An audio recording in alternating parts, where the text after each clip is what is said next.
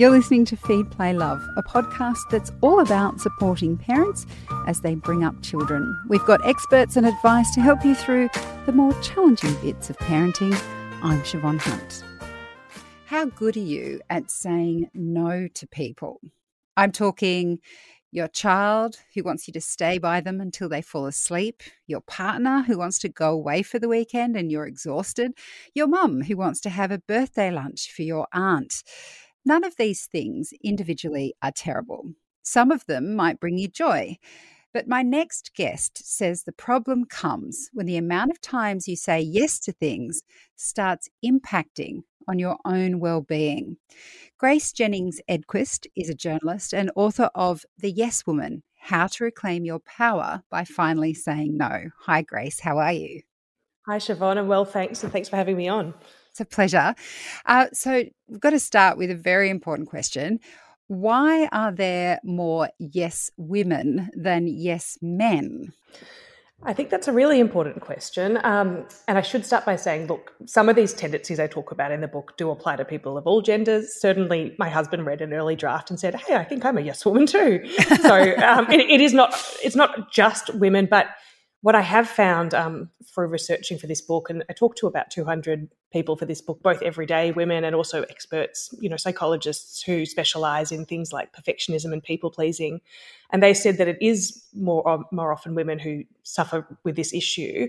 Partly it's because from a very young age, girls are really socialised to be nice, be agreeable. We're praised when we're self-sacrificing, and similarly, we're also kind of disciplined more as kids if we do speak out of turn, if we are loud, we're called bossy. All of these things I think play a part in teaching us as girls to kind of be nice or say yes to keep other people happy and perhaps put other people's needs first. And certainly there's a huge expectation on mothers to self-sacrifice, sometimes to the point where our own wells are completely dry. So I think that gendered kind of socialization that we see in society, it's more important to be liked than be respected. That kind of stuff is something that the experts certainly emphasised to me when I was researching for this book, and that's partly why I've called the book The Yes Woman, not just The Yes Person. Mm. And I mean, you are were a self-confessed yes woman. How did this play out for you when you became a mother? What did it look like having had that history of being a yes woman before you had a child? I can imagine the impact is probably felt more intensely once you have a baby. Yes, absolutely. So before having a baby, I was already a bit of a yes woman. I'd always been in a sort of state of yes being my go-to answer. I was definitely a perfectionist, definitely kind of a people pleaser. I didn't want to let anyone down or be seen as rude or selfish by saying no. But I suppose before I had a baby, I had a bit more capacity to do that. So yes to taking on extra stuff at work, yes to styling my hair each day before work to look really professional, whatever it is. And I'm talking about yes to both direct invitations and favours, but also yes to those kind of like assumed expectations of society, And then once I became a mother, it completely wore me out and it just became too much to handle because obviously I had to say yes to this small little human that I had a very legitimate responsibility to. But there I was trying to also say, oh, yes, I'll look over your CV to that old work colleague that, needs some career advice. And yes, I'll help that person move house. And yes, I'll make some food for, and you just kind of can't be everything to everyone. And you certainly can't be everything to everyone and do it all perfectly, which is what I was trying to do. So for me, this all came to a head when my baby was 4 months old. And I remember just being completely depleted, so anxious. And I remember sobbing to my mum, I am so freaking tired. I just want to walk into the ocean. And I was actually not depressed or suicidal, but I was just so completely overwhelmed and burnt out. And so I ended up actually checking into a perinatal mental health unit. So they sometimes call them mother and baby units, but basically a psych ward for struggling new mums with their babies, and spent a few days there, which was a much needed sort of break from my usual routine of yes, yes, yes. And that's really what stemmed, this thought process of why are we making ourselves sick? Saying yes and realising that it wasn't just me suffering from this. And there's something about motherhood, isn't there? In your book, you talk about the myth around motherhood, that it to be a good mother, there's this idea that a truly good mother will sacrifice everything for their child. And I agree with that wholeheartedly. And I'm at the same time as agreeing with that myth, that there is a myth around motherhood, I'm astounded that it still exists in 2021. Do you think it's astounding that we still have this really strong social idea, I guess, of motherhood in this day and age? Yeah, it's interesting because there are some time use studies that show that women today, mothers today, actually are more involved as parents, spend more intensive time with their parents than women used to perhaps in the 60s or something. And it is astounding in the sense that, women are now, more often than not working, in paid work, I mean. They often have big lives outside the home. We're all kind of much more educated than we used to. But at the same time, we have these intense expectations that will not only be good mums, but that will be perfect mums. And I think a lot of this is kind of fueled by the rise of social media, perhaps. A lot of the mothers I talked to in interviews talked about the sort of social media influence of, all these beautiful influencers with their barren-made babies in linen, and the toddlers never have dirty noses, and the food is always organic, and they're not having any sugar till they turn 5. And it's like, how does this work in the real world? And so these are the images we're holding ourselves up to. I talk also in the book about this type of parenting that's become normalised in our society in the last few decades, really, called intensive mothering or intensive parenting. So it's not just kind of keep a kid alive and teach them some basic skills and make them feel loved. It's actually constantly attempt to decipher the kid's wishes and needs and then meet them at almost any cost, even if that leaves you completely, even if it's beyond your own abilities, really. So it can be just very exhausting and unrealistic in a lot of ways, I think. And I think that the thing that interests me about intensive mothering is that although I consider myself to be pretty well educated, pretty self-aware, and not sucked into Instagram. I'm not a big fan of it. I don't spend a lot of time on Instagram. And yet I definitely have been influenced by the idea of intensive mothering. Like, I've definitely thought that I've been failing at parenthood because I didn't grow the vegetables that my children ate for breakfast when they were little, or, the amount of angst over how many vegetables they ate or how much television they watched. And I know that wasn't something that bothered my mum. I'm not saying she didn't have other worries, but I guess I'm kind of fascinated at how people who I would have thought should know better, like I think I should know better, especially because I host a parenting podcast, don't. We're still, that societal influence of what we should be as women and mothers is so strong. I find that too. And despite my better knowledge, I kind of found myself gravitating towards this as well. And I think that some of it is to do with these subtle societal messages that women get as soon as they become pregnant or announce their pregnancy, really. So I talk in the book about, you're gifted these beautiful things for the baby to ensure the kid has the best of everything. And no one's really going, oh, well, how's the mum travelling in this? And then you have the baby and everyone wants to meet the baby, and everyone's giving these beautiful little baby leggings, but no one's kind of like, here's a massage for the poor stressed out mum. And people say little things like, and they mean well, they're well meaning, but they say, oh, go see a movie now while you can. The expectation being once you have a baby, you'll never, your partner will never hold the baby for 2 hours while you see a movie. and then there's all the stuff like Mother's Day cards. It's all, you gave so much for us, mum, and media. I remember quotes. I know you said you don't use Instagram, but I think Pinterest it was. I was scrolling on Pinterest one day when I was pregnant with my first kid, and there was this quote that said, motherhood is when you stop being the picture and start being the frame for somebody else. Oh, and my I was just God. like, oh my goodness. Like there's all this kind of, in that case, not subtle messaging, but this message that you sort of stop being your own person and you live entirely for another person, which I actually don't think motherhood, like, I don't know that that makes you a better mother. I think that sounds really kind of like you lose your purpose, and it sounds a bit depressing. But, oh God, yes. These messages do get to us at some level, even if our logical brain thinks, no, that doesn't have to be the way.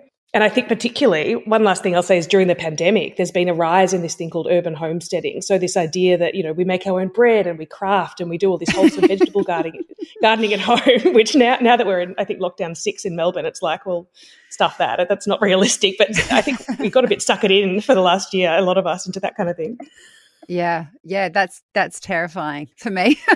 And on the flip side of all of that expectation for women to be a certain way once they become mothers, we also have a lot of judgment around women who choose not to have kids. And in your book, you talk about, the strength it takes for women to say no to things, and saying no to motherhood actually still has a consequence in our society. I mean, what did you find when you spoke to those women? Yeah, a lot of them really felt that they had to really justify their choice very commonly, and kind of in scenarios where they'd just be, meeting a stranger at the party, and automatically they said the conversation would turn to, oh, do you have kids? How old are your kids? And they had to almost have this constant coming out of, no, actually, that's not my identity. No, I've decided not to do that thing. And as someone who does have a kid and has another on the way, I think I probably hadn't been aware of exactly how central that is to society's understanding of what it is to be a woman, and how confronting it is to have to kind of justify that you've lived your life in a different way every day of your life. So some of these women said that they had this tendency then to almost work harder or have a more high-flying career or be really exceptional in these other ways to fill this kind of, I suppose, to justify this failure to fulfill what society sees as a woman's worth in a lot of ways, which is a very kind of gendered, sexist, old-fashioned idea. And one of the psychotherapist experts I talked to said, well, actually, women should be able to just live their lives. They shouldn't have to live their lives and make up for not having kids, in inverted commas, by being exceptional in some other way. We can just live. We don't have to justify ourselves to everyone. But certainly it's a societal message that not only should a woman be a mum, but she should be a super intense mum and super involved. So I think there's expectations on women no matter what decisions we make around parenting, sadly. And with all of the understanding of the societal pressures and try not to buy into it, I've got to say I still find it so hard to say no to my kids. Like, it's like now in lockdown, I'm with them all day, every day. And then when my partner comes home, I start work, and then we have dinner, I keep working, and then they go to bed and they want me at bedtime. And when they come and say, oh, Mummy, can you come in? Can you do this?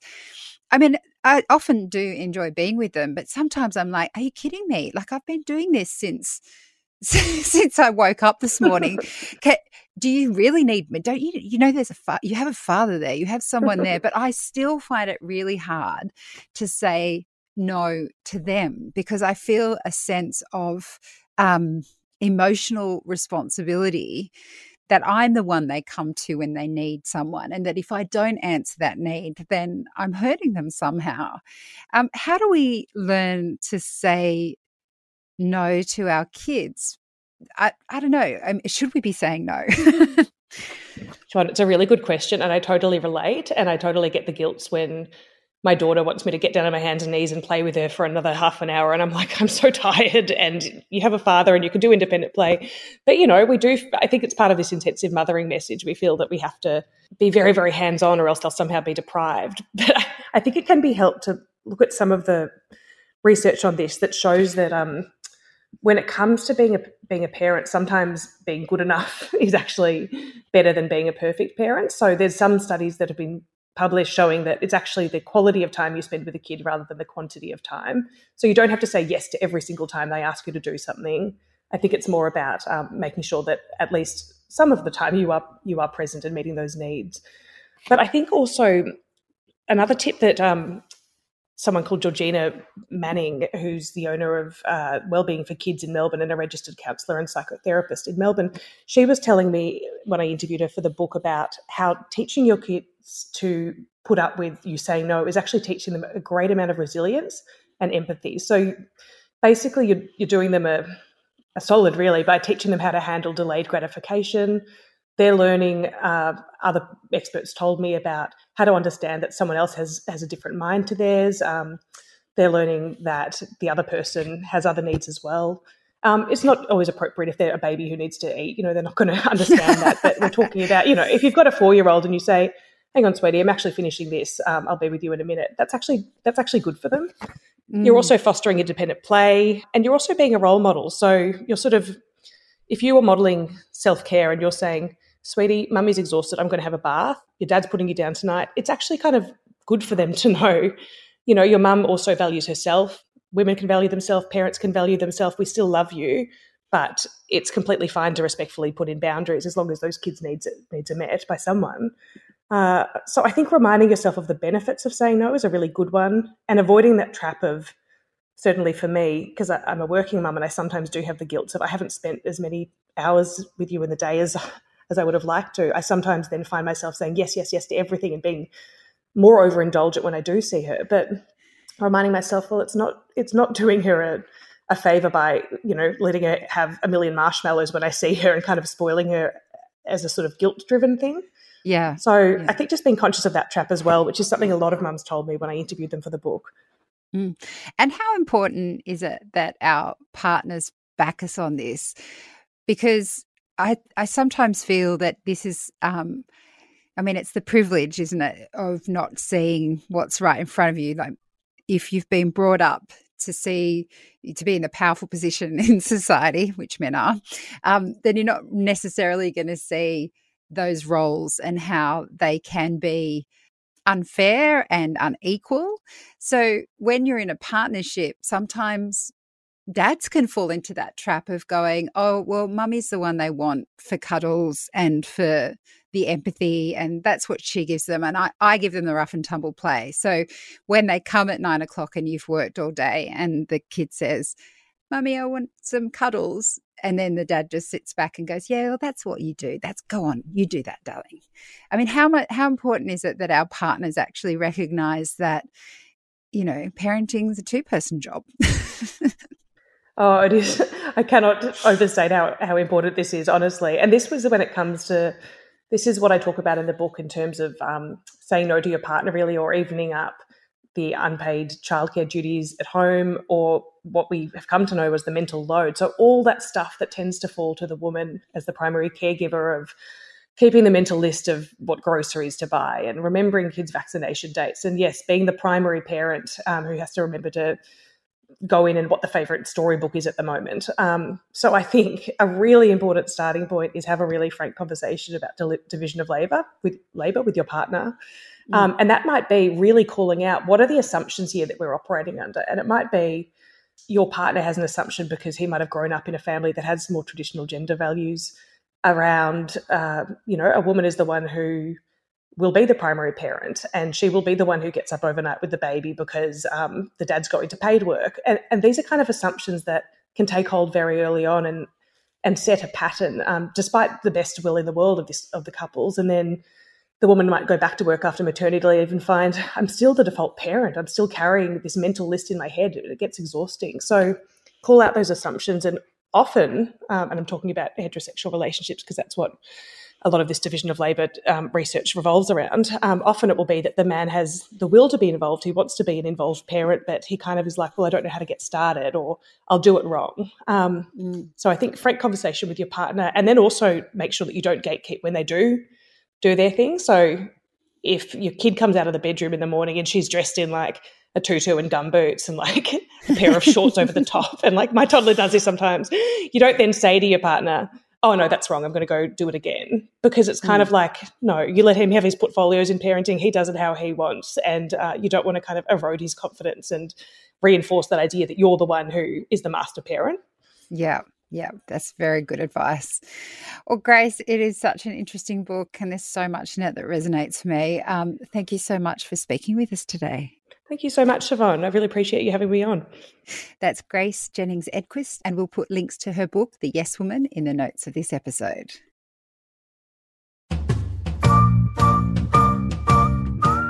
Feed, Play, Love is a babyology podcast produced and presented by me, Siobhan Hunt. I'd love to hear from you, so if you'd like to get in touch, email me at feedplaylove@theparentbrand.com.au. See you next time.